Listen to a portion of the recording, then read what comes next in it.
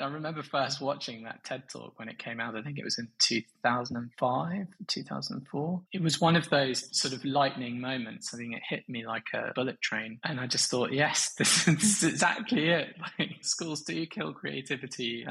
All the things he was saying, it was like all these things that I'd never managed to formulate the words in my head, but kind of, I think, instinctively knew. And that kind of spurred me on a huge amount to feel comfortable being in the learning space. And I must admit, I still don't 100% feel comfortable being in an academic space because I don't feel like an academic, if that makes sense. But it spurred me on thinking that education does need some sort of a revolution. It does need a massive change. And I think in any industry, it's hard for that change to come from the inside. It normally comes from people who have nothing to do with the academic world. Fairly proud to say I have nothing to do with the academic world.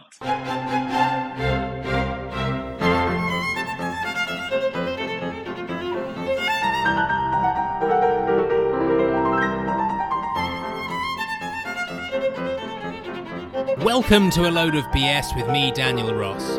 After the last show with Rory Sutherland and John Cleese on creativity and play, we shift gears today, although with some continuity, as will become clear, to the subject of education with my guest Chris Rawlinson about his online education company 42 Courses and how behavioural science has influenced its formation and growth. Apart from running an education company, Chris is a qualified pilot and happens to be massively dyslexic. He's also a cancer survivor, former vineyard owner, and to his wife's chagrin, a massive Lego enthusiast, having reached the rarefied air of completing the 1 metre long Saturn V rocket, a space shuttle, a mini Yoda, and the Porsche 911. Christmas and birthdays are easy with Chris. More importantly, Chris is a creative spark, an all-round lovely human being who is consistently kind and generous with me, and that's what I love about him most. Enjoy the show!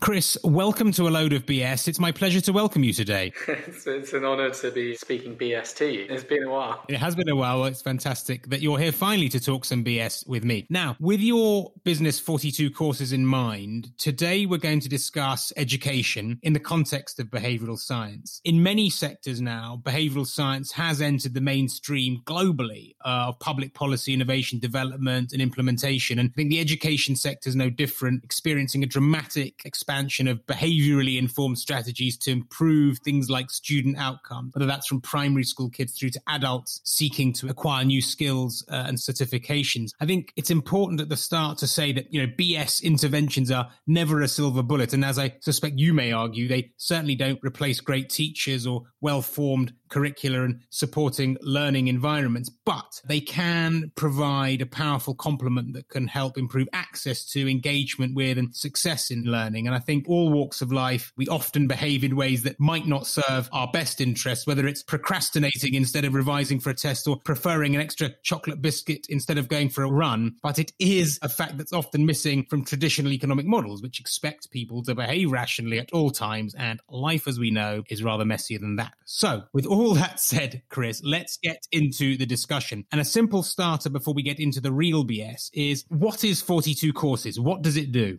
So thanks. There's a lot to take in. I'm massively dyslexic, so apologies if these answers aren't as succinct as normal. And that was part of the reason why I started the company in the first place, to be honest. So just while I remember, I think that when you talked about behavioural science being something that has permeated lots of industries, perhaps not so much the education industry. I mean, like anything, I guess it's not a must-have. It's just if you want to be a better teacher, I think if you understood the principles and power that behavioural science can give you, you would become a much better teacher for it. And it's those kind of principles that we've used when we designed 42 Courses. And the kind of short story of how it came about was really my background as a bit wacky and weird. I used to be a commercial pilot, and then I ended up running a vineyard in South Africa, and that was good fun. And from there, my job at the vineyard was mostly marketing and sales. And we were one of the first brands to grow a business successfully through digital marketing. And so from there, I ended up wandering somehow into Ogilvy and WPP, which is a big communications network, which is how I met Rory Sutherland, who I think you've had on the show before, an amazing chap. And when I was at Ogilvy, like any big company, you have to do corporate training. There's a lot of it. The problem is most of it is incredibly dry, boring, not inspirational in any way, shape or form. It was just not great, really. I don't think conversations around adult education really happened very much. It was kind of, we need to do this, so we'll just do it. There was no bigger picture thinking. I think of most of my friends and colleagues, apart from perhaps now, because being in the education world, no one really was talking about, oh, I can't wait to do this next e-learning course, or I can't wait to do this next course. Once you finish school, I think a lot of people are so traumatized by the experience, they never really want to go back to it because it's like a chore. And I just thought that's so sad, because it's kind of critical, especially in our lifetime. We've seen incredible change happening, particularly in the marketing area, with technology changing everything. So you kind of need to constantly be relearning. I think it's like that Alban Toffler quote, it's one of my favorites. The illiterates of the 21st century won't be those who cannot read and write. It'll be those who fail to unlearn and relearn. And I think that was kind of sticking in my head for a long time. And I just thought there must be a better way to do this. So with a friend of mine called Dave Duarte, who's an amazing chap in Cape Town in South Africa, we created a thing called the Ogilvy Digital Marketing Academy. And the role of it was to upskill Ogilvy on the world of digital marketing. This was many, many years ago. I won't bore you with all the minutiae, but essentially we created a training program that was fun and enjoyable. Neither of us were academics, but we had both had success in that industry. So we taught people the practical skills, but we used a lot of gamification, a lot of storytelling, a lot of humor to get the content across. And I think using humor and storytelling is still key. And I think the way that you do that is often by, again, working with behavior. So if you're using behavioral science principles, it works much better than if you're not. So understanding them, again, was key. These classes were all real world, but obviously it's quite hard to scale those. So our thinking was, oh gosh, it would be amazing if we could put this into a digital thing, because people were loving it. And then we looked at e-learning platforms for about 2 years and just found them to be wanting, really. And I don't think a lot of them have really changed that much, even over the pandemic. They're good, but not great, I think is probably generous. So we thought, okay, well, bugger it. I'm going to create my own platform using a lot of lessons from the world of advertising and creativity and behavioral science. We created 42 courses. And the idea was to create an education platform for adults for continued learning, where you're going to learn the practical skills in an enjoyable and fun way, rather than learning academic theory. You'll learn the real world business practical stuff. So yeah, it's been going well. Fantastic. And we'll come back to the impact of lockdown and the pandemic on education a little later. But I wanted to ask, you've done a lot of things in your career, different things. How much do you think that your own, dare I say, unconventional, both path in your career, but also your own path in education has impacted the way that you've built 42 courses?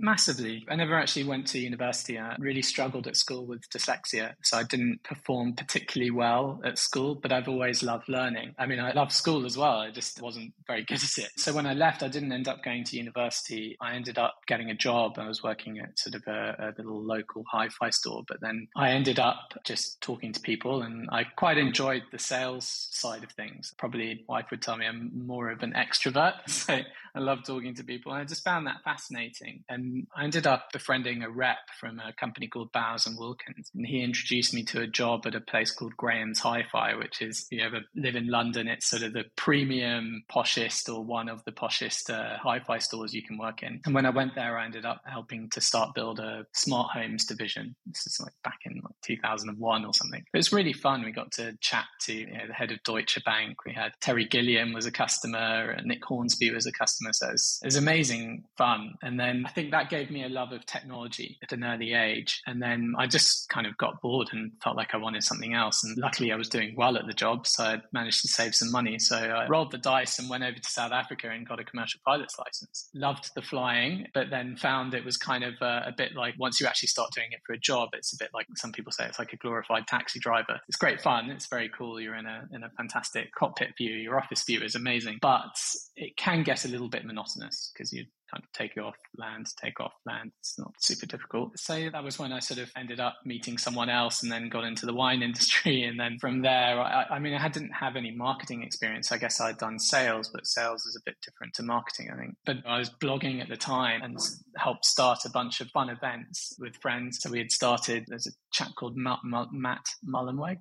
He's a good friend, he started a thing called WordPress, which is the world's largest blogging platform. So we started the first ever WordCamp. This was actually over in Cape Town, even though I'm from the UK, ended up over there somehow. And it was all of these random connections over time and learning things on the job. I mean, none of those, I guess with the flying, I had to do academic sort of style learning, and that you had to read books and memorize things, which I struggled with, but persisted and managed to make it through. But you're always learning these new skills. It always kept me exciting. I think the reason why I stayed in advertising for so long was that, in order to sell a product well, one day you may be working on Cadbury's chocolate, the next day you might be working on British Airways. If you want to sell those products, you have to know a bit about that industry. So if you're in advertising, you're constantly having to do mostly self-guided deep dives into different industries. And I just found that fascinating. I still do. I still love that kind of thing. And thanks to the internet, you can do it. Indeed. I know, like me, you've always been a fan of the late and great educator Sir Ken Robinson, who promoted far greater creativity in education. Interesting subject. How has Ken's thinking influenced you? I remember first watching that TED Talk when it came out. I think it was in 2005, 2004. It was one of those sort of lightning moments. I think it hit me like a bullet train. And I just thought, yes, this is exactly it. Like, schools do kill creativity. All the things he was saying, it was like all these things that I'd never managed to formulate the words in my head, but kind of, I think, instinctively knew. And that kind of spurred me on a huge amount to feel comfortable being in the learning space. And I must admit, I still don't 100% feel comfortable being in an academic space, because I don't feel like an academic, if that makes sense. But it spurred me on thinking that education does need some sort of a revolution. It does need a massive change. And I think in any industry, it's hard for that change to come from the inside. It normally comes from people who have nothing to do with the academic world. Fairly proud to say I have nothing to do with the academic world. No, I think your outside view in adds enormous value and freshness to it. There's no harm in that at all. But let me ask you, what educational outcomes then does 42 Courses look for? What type of experiences do you want to provide to your students? I mean, the key thing for us is, I guess in a perfect world, we want it to feel a little bit like you're having an internship at a company. So if you want to learn something in life, nothing beats real world experience of doing it. The problem is that's normally very hard. We can't all work at Ogilvy. We can't all go and have a job at Barclays for a bit if we want to learn about finance. We can't all work at the world's biggest companies. But if we can work with some of those companies and get some of their experts, who are the sorts of people that you would interact with when you're at that company in a dream world, and share their thinking and the way that they do things, I think that gives people a huge amount of encouragement to be able to build their confidence on learning this new skill, and then ultimately be able to go out there and do the thing in the real world. And I don't think these things need to take months. I think these things can take days. So all of our courses are set up like that. We work with people like Ogilvy, people like Barclays. We've got lots of courses with Cannes Lions as well. They're like the Oscars of the ad world, I guess. We've even got courses with the International Happiness Institute, who help create the Global Happiness Report. And when you're taking any of these courses, you're learning from the heads of those companies or the smartest people within those companies. I mean, with Ogilvy, Rory was our first big supporter. We made the course on, it's just called Behavioral Economics with him, and a guy called Dan Bennett, who's sort of one of his right-hand man. Amazing chap. Definitely follow him on Twitter if you don't already. It's always good to know the very famous person, but what's also very interesting is to know the people that circulate around their sphere. So Dan is one of those people. Definitely agree. Good recommendation. Yeah. So, that's what we've been doing. We've been getting these amazing people, filming them, taking down the advice that they would give to their colleagues. And then we package those up into courses around topics that we believe are very helpful for pretty much anyone in business today. So we're trying to take, I guess, Stanford call it the T-shaped people, isn't it? You have a narrow, deep dive sort of area of experience, which or area of expertise that you know very well. But if you want to be really great, it helps to know a little about a lot. And I guess our stuff is a little about a lot. And at the heart of the 42 Courses model is tapping into the vast knowledge bank that sits in corporate institutions outside of academic ones. And it's trying to put all that together and harness it and share it in a very accessible way, if I'm not mistaken. Yeah, 100%. And I don't think you need to share company secrets. It's often the way that you do things is, for any company, there may be a certain internal process that makes them better than the others. But if you're doing strategy, it's going to follow pretty much the same process. You may call it something slightly different, but it's always going to be the same. So when we teach strategy, we have some of the best strategists from the best ad agencies and best companies teaching you strategy, and they'll each share the way that they explain things when they're teaching it to their colleagues. So it just makes it way more approachable, and it feels personal without it being super personal, if that makes sense. No, absolutely. Do you think that you could apply the 42 courses model into other learning environments, like, say, primary or secondary school, or is it best geared for adult remote learning? I think it would absolutely work anywhere. We had an email from a chap who's a father in his 40s, his kid, who was a 9-year-old kid, and they were going through, I think it was behavioral economics. And they were doing the course on their TV. So we never designed the platform for that. We designed it to be accessible anywhere. So he obviously he had a smart TV where you could go to the website. He was watching some of the videos and reading some of the stuff and doing the course. And the way that our courses work is you kind of earn points and badges as you go along, and you get answer streaks and all this sort of stuff. Try and have fun with it. And his son came in and said, Daddy, what are you doing? He goes, I'm just taking a course. And he goes, but this looks so fun. Why is my school not like this? So I think it absolutely could be. We use so many different behavioral science principles that help people. So things like consistency, which is about people feel good about themselves and more likely to be happy. So we're constantly nudging people and telling them how wonderful they are when they do a good thing. So it builds their confidence and they're more likely to go forward. The holy grail for us, I think, is we wanted to build the business and learn and grow through partnering with brands so that we could make money and have a business that enables me to live. But the holy grail going forward is that as this grows, we learn a formula for how to make learning very enjoyable and very accessible to everyone. And then hopefully in the future, we can white label this to other people. At the moment, we're not venture backed. So this is my life savings, mortgage my house kind of thing. So it's just a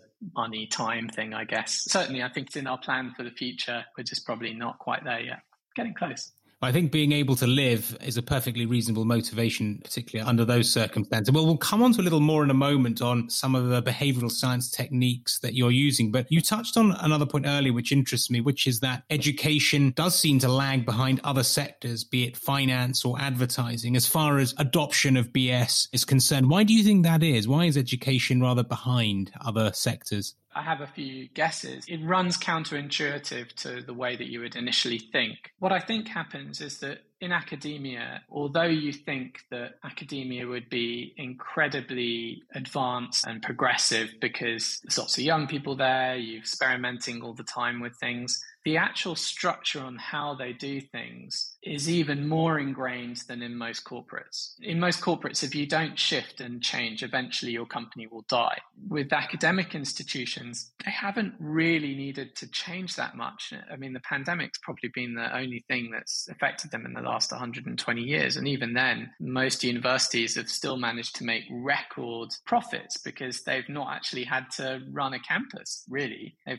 just smashed everything online, paid for less people to do maintenance and stuff, and still charge students pretty much full price, and in most places exactly full price. I think it's because the top in most of these sort of massive academic institutions, there are a lot of people who have been there for a long time and who are very comfortable in the way that things are, and changing those kind of institutions is, like anything that's very big, tends to be quite hard. So I think there are lots of people in the academic world who I speak to who cannot wait for change and who are really keen for it. The problem is they tend to be younger or more maverick style teachers and not the people necessarily running it. And even when the people who run it want to change it, I think it's very hard for them to do it. It's a shame, and it seems weird because you would have thought they'd be all over it. They can afford to fail 1,000,000 times when they experiment with stuff, but they don't really. Yeah, and I think so much of that is very valid. I think also simplistically, education tends to sit in non-profit, and there's just far more money flowing through sectors like advertising and finance, which I think also gives it greater opportunity in terms of change, adopting new techniques, investing in new ways of doing things, let's say. I guess like a lot of these academic institutions I was reading the other day, I mean, most of the ones in the States, they have millions or billions of pounds in trusts. So the motivation to change simply from a financial point of view isn't as tough as it's going to be for a business. Yeah, I think that's right. Now, one of the challenges, of course, of online education is that it's by definition remote. Now, you started to touch on some of the things that you're doing from a BS perspective. You touched on how you create a sense of fun, how you create a sense of gamification in terms of how you assess and communicate with your students. But I want to just dig a little deeper into that to understand, how are you really creating motivation and a sense of belonging in purely online courses? So there's not just one thing. There's tons of different things. I started writing a list here of the different behavioral principles that we read. I'm not going to bother going through all of these, but I tried to create a list just so that when I was prepped for this conversation, I knew what kind of principles we were using. I had down here chunking, makes sense. We make everything, people consume content much easier if it's in bite-sized pieces. And I think particularly when you're at work doing a job, you can't afford to have 2 hours or even an hour just going to do some learning stuff. You probably have to fit it in between your jobs. So you may have 10 to 15 minutes. So all of our lessons are little 10 to 15 minute bite-sized chunks. We use chunking. We use lots of gamification techniques, of which most of those are behavioral science based. So we've got lots of nudging, goal gradient effects. So as you go through, there's a clear feedback on your progression to show you how far you've gone and how far you've got left. There's lots of social norms. So there's leaderboards to help motivate you to continue your learning. And if you're in a company, and we found that has been very valuable for our corporate clients, most corporate learning is on another level of bad. The average completion rates for corporate e-learning is often sub 10%, which I guess is not that much different to completion rates for non-corporate learning, but it's bad. And I think the reason why is that the end user, the employee, isn't actually paying for it. And when you don't pay for something, you don't value it. The example I often give is if you're in a bar or in a party and you've paid for a drink and you have to leave, you probably drink your drink. If you've been given the drink for free and you've got to leave, you probably just leave. So you value things less when you don't pay for them. So it's a tough job when you're doing training online, not in a classroom with someone to say, hey, stop doing what you're doing and follow this. And they got all the other things going along. So the gamification and leaderboard stuff on that has been amazing because we put companies into their own teams. So if I was learning with you, I'd be like, okay, Daniel's 2 points ahead of me. I'm going to beat Daniel. Also, no one wants to be at the bottom of a leaderboard. So it adds huge encouragement. Some of the other things we've done is we ask lots of different question types. And one of them we called opinion-based questions. So what these are is we tell you about something and then we say, what would you think or how would you solve this problem? Type in your answer. And then when you press enter, it shows you everyone else's answer in the world who's taken that. And I think that's very important. People seem to love these because it allows you to see the solution or a perspective from someone else's point of view, which normally you don't get in an online learning environment, but is kind of critical when you're at university or any other academic institution. You want to learn from your peers and see what they think. Otherwise, you just have your blinkers on. So those kind of things, they give you another point of view, but also they make you feel like you're not doing this alone because you can see other people's answers. You can see what other people are doing. There's obviously a lot of stuff that we have to do to make sure that there's not nonsense answers going in there. So compared to a lot of online learning, we do quite a lot of manual marking as well. So certain things we'll ask you to fill out a form or draw something or do something, and then we'll actually mark it ourselves. And if someone gets something wrong, we'll email them back. So even though it's online, you get a sense that you're doing this with other people and that you're not alone. And I think that's kind of key for the stuff to work really well in online learning. Well, what I love about the examples which you're highlighting is that often it's the really simple but clever BS interventions which have the most significant impact. They're not always quick, but they certainly should be relatively cheap to implement. So making a difference by, for example, changing some choice architecture or changing the messaging, the framing, or providing simple tools and checklists can have enormous impact in terms of the engagement that you then get, I think.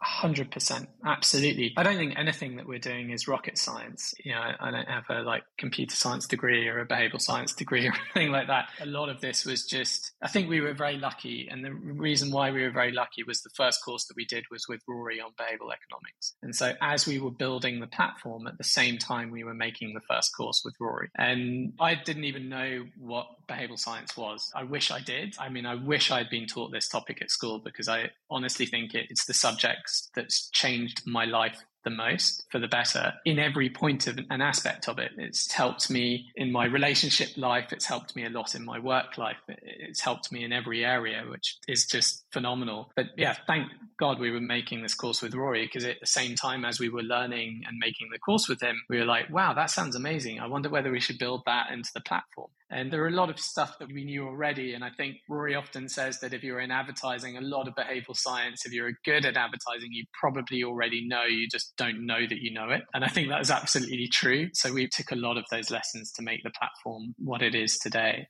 Yeah, I mean, BS at times is codifying what is a lot of common sense, but clearly not everyone is applying it. I mean, you talked about the degree to which behavioral science has impacted a lot of aspects of your life, not only from a work point of view. I mean, I can't help but ask, how has it positively impacted your relationships? I think it helps you understand how certain decisions or why certain things arise or come up, because ultimately it's around human behavior. So if you better understand human behavior when your partner does something that you're like, oh God, like, why are you doing that? It helps you understand that there's probably something else going on, and maybe allows you to pause for a second and think what that is. And often you'll then realize what it is and not lose your temper or not go like, oh God, it's so annoying, and be able to deal with it. A couple of years ago, I annoyingly got a stage 3 cancer, and I had a bit of time on my hands when I was doing sort of chemotherapy and stuff to really dig into stuff a bit more. And most of the books I read during that time were on behavioral science and a little bit about psychology as well. But I don't know, for me, it almost gave me a huge amount of comfort.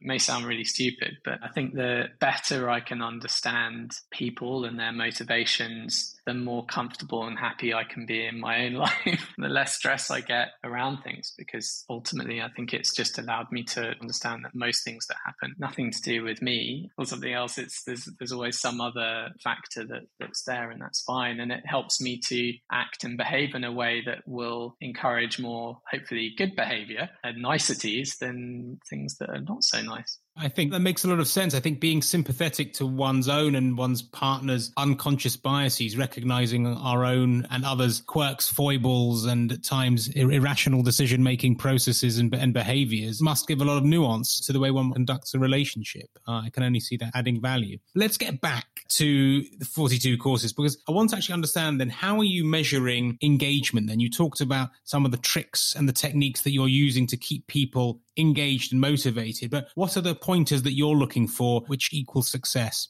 I mean, I've often said my measure of success probably doesn't work quite so much in the pandemic, but my dream scenario is the day when I get onto a tube or a bus in London or somewhere in the world, and rather than someone playing Angry Birds or some terrible mobile phone game, they're taking a course and learning something new and having just as much fun doing it. That's my holy grail of success. The way that we measure stuff at the moment is we look a lot at the reviews for the courses, and luckily they've all been, I'd say, sort of 99.9 out of 100, they're all fantastic, which is great. Makes us all very proud. We've been invited to weddings, which was quite good. Someone who took our happiness course, so they did fix their relationship, which is insane. Definitely working in education can be an amazing thing. When you get it right, people send you the most insane feedback. We had a letter, I don't know whether you remember, earlier in the year, there was a military coup in Myanmar, and we had quite a few customers there. Don't really know why, but we had a couple of emails from people saying, look, I'm really sorry, but my renewal's coming up this year, and I don't know whether you've heard, but there's a military coup and they keep on turning off the internet, so it's been really hard to learn.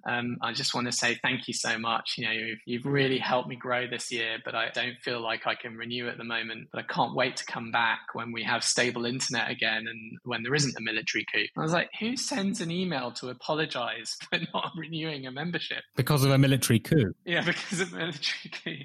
So I thought that was very good. But the other things we look at are completion rates. So our completion rates compared to our peers tend to be much better. So again, like the average completion rate for e-learning courses across paid and unpaid is still around 6 or 7%. If it's paid, it goes up to around 30%-ish, which is still obviously not great. That's a huge number of people who aren't even bothering to finish the course. With us, depending on how the wind's blowing, it's normally minimum around 75%, but normally around sort of low 80s, high 70s. So it gives me confidence that the learning that's going on, or that the methodology that we're using, is encouraging people to not only take the course and start it, but see it through to completion. We do track when people drop off. So in our analytics, we can see when someone sort of gets to a lesson that's not quite right, we can check that. But yeah, a lot of it has been for us on completion rates and on interviews with customers, just seeing how happy they are or unhappy, or listening to our customers and changing things. We change things all the time, even in our courses. So even though we made the behavioral economics course 4 years ago, I think that was one of our first courses, we changed that course hundreds of times at least, updated academic references, changed questions. So we've even added totally new lessons and swapped out videos over the years. So if you took that course when it was first launched and compared it to the course that you took today, it would actually be a totally different course. We don't charge you extra to do that as well. So it's quite nice. Well, that all said, but if we accept that all learners are individual and unique and that personalization is part of all our consumer experience vocabulary nowadays, how do you then structure your courses and indeed the way you go to market to personalize the experience, to offer people choices that fit with their situation, their needs and their desires? To be honest, I think that kind of choice architecture, that figuring out what course you should be taking right now is probably a part that we're not great at. As we've added more courses, you get choice paralysis. It becomes harder and harder to figure out what course you should be taking. So one of the things we're working on at the moment is trying to figure out how do we help suggest people to go to courses. At the moment, we do it very simplistically, which is once you've taken a course, we suggest other courses that might fit based on what you've just learned. But if you come to our site and you've never heard of us and you just go to 42courses.com, we'll show you some highlighted courses, some of the ones which are most popular, but the rest of them are kind of in a bit of a jumbled up order. So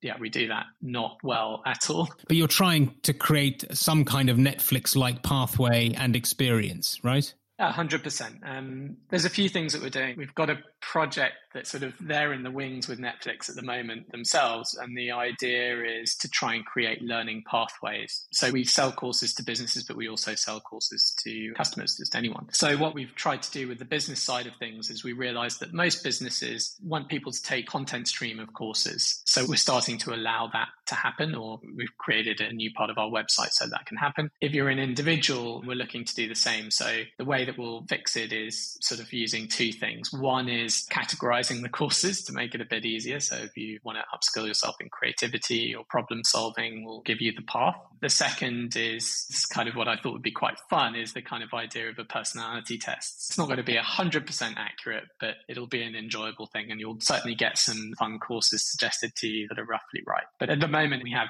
25 courses, I think. We launch probably around 5 or 6 a year. So we take an inordinate amount of time to make them and research them and write them. So at the moment, it's mostly people who have found out about a course, they want to take something, so it's quite clear what they want. But yeah, we are finding that as people come to us, we need to guide them more. And so those are the things that we're doing. Yeah, and the more courses you build, the more data you collect, the more you understand your students better, the richer, more personalized pathways that you'll be able to create. 100%. And I mean, when you start something, you have to figure it out yourself, right? Like when we started, we didn't know necessarily what customers wanted. We had to take a bet and go for it. And in my head, I kind of tried to think of what are the things that we should have been taught at school, but weren't. And so I tried to think of the subjects that have helped me the most in life so far and been the most impactful. And then let's do a course on that. Luckily, I knew some people who were very good at that. So we did stuff on innovation and problem solving and behavioral science. And then we've kind of grown it as we go forward. So we started doing, just before the pandemic, we started doing lots of courses on wellness and well-being. I think those have been some of the most popular ones during the pandemic. It's been fascinating to see. Like the happiness course, for instance, pre-pandemic, it's doing okay, plodding along. The growth of that course during the pandemic was hundreds of % increase. It's been insane to see. Well, let's talk about education in lockdown then, since you raise it just again there. I think there have rightly been great concerns about the value of education during the pandemic, whether that's from primary through to postgraduate education. What has surprised you? What have you learned about the industry over the last couple of years? Because my follow-up to that would be, how would we educate our children differently if we had our lockdown time again? Perhaps that's...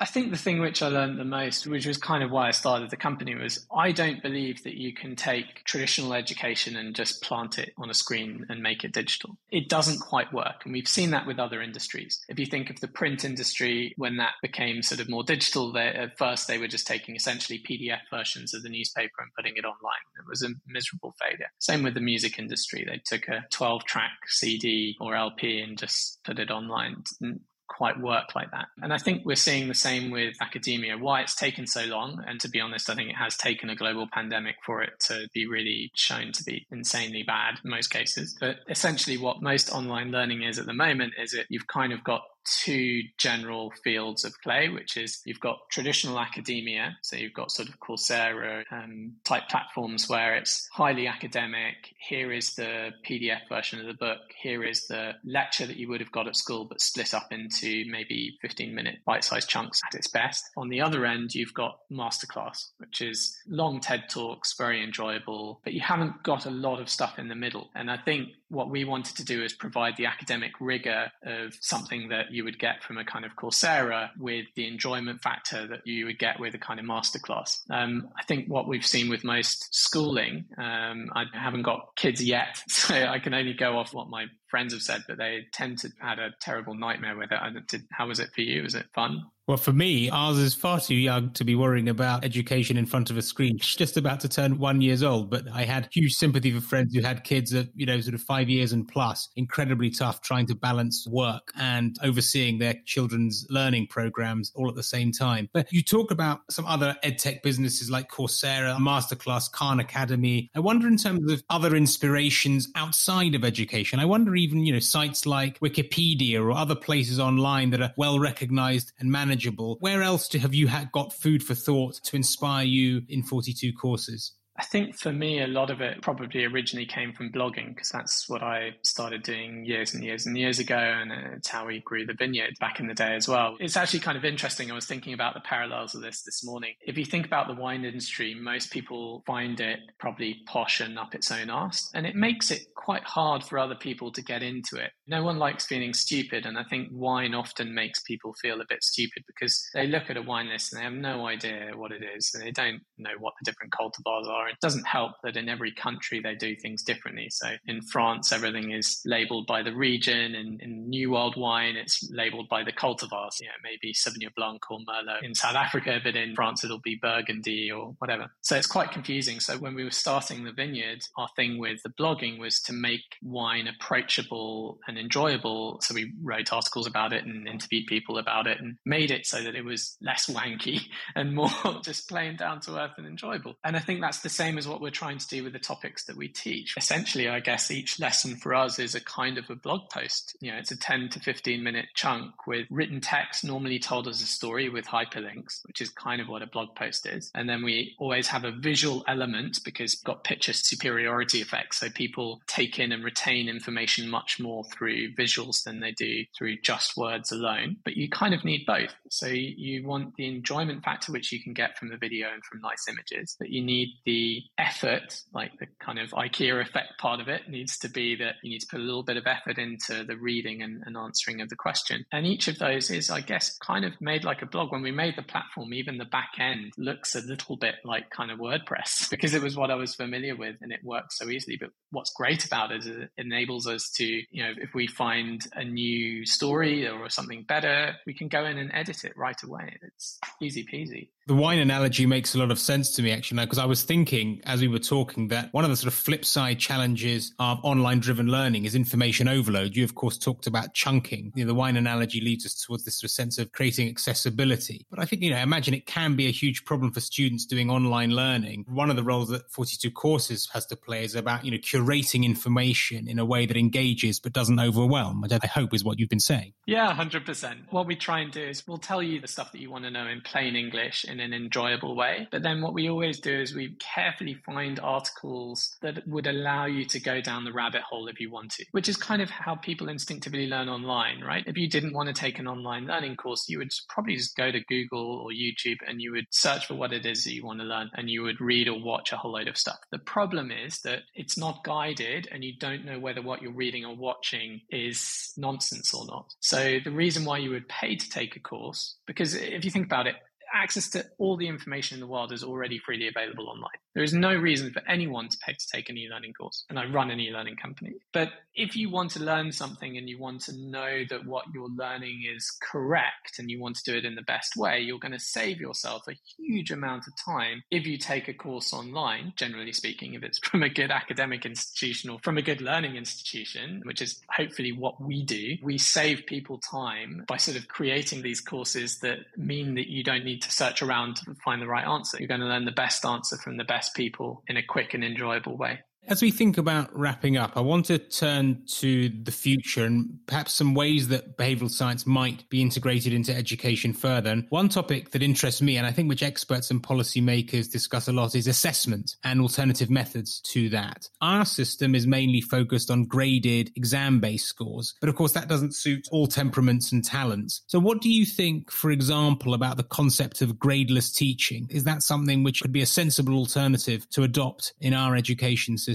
I would say yes, 100%. If we had had gradeless teaching at school, I think my life would be a lot better and I would have got a lot smarter, a lot faster. The problem is if you're teaching to a strict curriculum where you know that you're going to have an exam at the end of term or at the end of whatever year on X, Y, and Z, you're just going to focus on X, Y, and Z with a massive bias in a rote way, like this is exactly what you will need to say in the exam in order to pass. This is how you will need to write that. And it takes away all the creativity, all of the joy, all of the exploration. If I look back at our courses, we give certifications at the end. So in order to pass one of our courses, you have to get over 75% of the course correct. You have to have finished all of the answers. And if you have over 75% and you finish the course, then you earn your certification. If I could get away with not giving a certification, I would. I mean, we can't because you need something to prove that you've done the course. But I think in schooling, I would absolutely love it if you could have that kind of personalization and to allow a class or an individual to wander into different topics and different fields, because in real life, it's not like you're looking at topics individually. You don't wake up and do history, then geography, then maths. Life is a combination of all of those things at the same time. But in education, we split everything up. I understand kind of roughly why we do it, but yeah, I mean, it would be amazing to have a free range schooling, if that's the word for it. I think there's a balance because different methods suit different people. And I think, by the way, while I accept your point that, taking away grades opens up creativity, also there's something to be said about learning under pressure, exam technique and all that. But I think obsessing about it and having it as the only methodology for assessment is clearly restricting. And it's interesting, this point about the certifications you give, the kind of culture for mini certification, whether it's from yourselves or other corporations, I think challenges the conventional academic model, which is that, you have a CV filled with university degrees, for example. What says that actually the value of, say, a Google coding certificate or a 42 courses BS certificate might actually have far more value in the workplace if you're going for a specific role than having done another degree 10 years ago? I think this is a really interesting shift. Yeah, and thankfully it is happening. Google have been brilliant at it and they don't require you to have a degree now to start or to get a job with them. And they're still attracting incredibly bright, smart individuals. And I think with us, we've seen it as well. We've had numerous emails from customers who have taken jobs with Ogilvy or other agencies from taking Rory's course, which is amazing. If you can help someone in their career to get a job, that's been fantastic for us. A dream for me would be if you could have that full circle. So you provide the training, help someone get a job, and you're also helping companies to find great individuals. And I do think you're right with the schooling thing. I do think you need pressure. I just don't think you need an exam to create pressure to test someone's knowledge. I think there are perhaps other ways to do it. Well, lastly, let me ask you, do you see then other ways not yet fully tested that we could better integrate behavioural science into the design of education systems and resources? What are you seeing? What excites you? Where do you think it goes next? I think that the things that excite me at the moment, some of the ways that technology might open up personalization of education. So even though I run an online learning company, I'm not naive. I think that the best learning, if you could, we would all be trained by Rory Sutherland, or we would all be trained by Martin Sorrell, or whoever it is that you admire. The problem is, they obviously have a limited amount of time and they can't afford to train everyone in the world because it's going to be crazy. But with some of the sorts of, if you take a logical progression of the way that certain parts of artificial intelligence are going or bots are going, I don't think we're a million miles away from having very smart helpers, which would be able to tap into the knowledge of some of these incredible people and share that in a way that seems very personalized to people. At the moment with us, the personalization that we give is the manual marking and feedback. And most people are very pleasantly surprised by that and enjoy it. But it would be great if we had more time. I mean, at the moment, if we wanted to give actual physical feedback to absolutely everyone with written emails and phone calls, we would need to charge, probably quadruple the price that we do for the courses at the moment. But we want to try and make stuff affordable. So it's that fine balance. I think the way that's going to be solved is through technology. But a lot of this I'm talking about is verging on sci-fi stuff. One of my dreams, I hope it happens in my lifetime, I would love to be able to put on a smart contact lens and then see myself in ancient Rome and learn about Caesar and the Romans and all these sort of things. I mean, that would just be amazing, kind of Ready Player One type stuff. But I mean, we're heading that way. Companies are putting so much money into that. So it's going to happen. At the moment, we're not close enough because the computing power needed is just too much to write those worlds. To design them would take too much time because it would be too reliant on individuals. But if you think about the progression of things, even in our lifetime, to build a website now, it takes you 5 seconds compared to even 5 years ago. Well, the potential for virtual reality in education is clearly huge. And by the way, Chris, only lastly, you've clearly got a lot of dreams. List them out and see in which order hopefully they can be accomplished. But shall we wrap up with some quick fire? Sure, go for it. Let's do it. Okay. What's the kindest thing anyone's ever done for you? I think work-wise, Rory helping me. Without him, I wouldn't have been able to start 42 courses, full stop. Personal-wise, my family and my wife and best friend supporting me going through cancer. You know very quickly then who your friends are, and I think everyone rallied around me so much, and I will forever be grateful for them. What's your most powerful memory? Probably as a child, just playing around and being happy in the countryside and the freeness of it. Random, but true. Fair enough. Tell us something interesting about yourself most people don't know. Most people up until this podcast probably don't know about the cancer thing. Certainly most people don't know that I'm massively dyslexic and running an education company. And probably a lot of people don't know that I can also fly a plane. Yeah, you gave away all the good answers earlier, unfortunately. But yeah, fair enough. Which book do you gift most regularly? Alchemy. It's a very boring answer. You're not the only one to answer like that, but credit to Rory for that. What's your desert island music? I'd have to get some very strange eclectic mix of cheesy hip-hop, Coldplay and classical music. That album doesn't exist, but I've got some playlists on my Spotify that would hit the spot. Great. And finally, winding down away from work, tell me a bit more about your hobbies. It's been an interesting time for hobbies with lockdown. Perhaps haven't been able to do a lot of them, but over lockdown, one of my favourite hobbies, which is driving my wife insane, has been building Lego. What have you built? So far, I've built Saturn V rocket. It's about 1 meter long, which is amazing. A space shuttle. And then a friend of mine for my 40th, they gave me a mini Lego Yoda that was quite fun to build. My best friend gave me a Porsche 911 to build as well, which is fantastic. So yeah, my Christmas present dream list is to get the Millennium Falcon. I think my wife will leave me if I do that because it's about 1 meter wide. Cool. Ginormous. So if not to get you a Porsche 911 or any other fantasy vehicle, we know how to give it to you in other forms. It's Lego.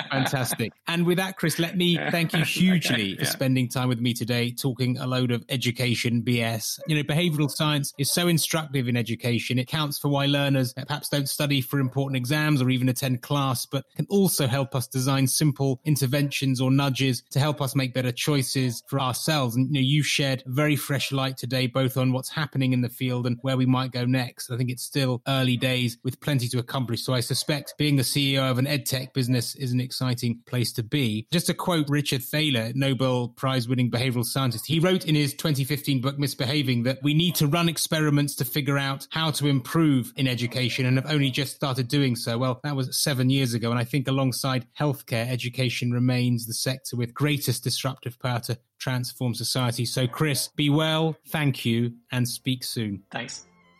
I hope you enjoyed the episode. I really find Chris a joy to listen to. His ambition with 42 courses is inspiring, and if you haven't checked out what they offer, go and have a look at 42courses.com. And if you fancy doing a course, let me divert you briefly to aloadofbs.substack.com, where you can find this episode, get your unique link to refer a friend to the pod, and access, amongst other rewards, big discounts to 42 courses kindly provided by Chris uniquely for A Load of BS listeners. Next time on A Load of BS, I'm talking about translating behavioural science from the laboratory and into the wild, the subject of Dilip Soman and Nina Mazar's soon-to-be-published book, Behavioural Science in the Wild. Amongst other roles, Dilip is Director of Behavioural Economics in Action at Rotman School of Management, where Nina was also formerly co-director. Pre-order your copy of the book now, as this subject matter is absolutely crucial to widespread application of BS beyond the neat cafeteria experiments MIT, Harvard and Stanford. It's a compilation of essays and so is rich with varied insight and case study. I hope you'll join me for that chat with Dilip and Nina. If you haven't already, please hit the subscribe button or follow me on whichever platform you listen to your podcast, and do subscribe at aloadofbs.substack.com so you get access to all my articles too. Happy Easter and or Passover. Until next time.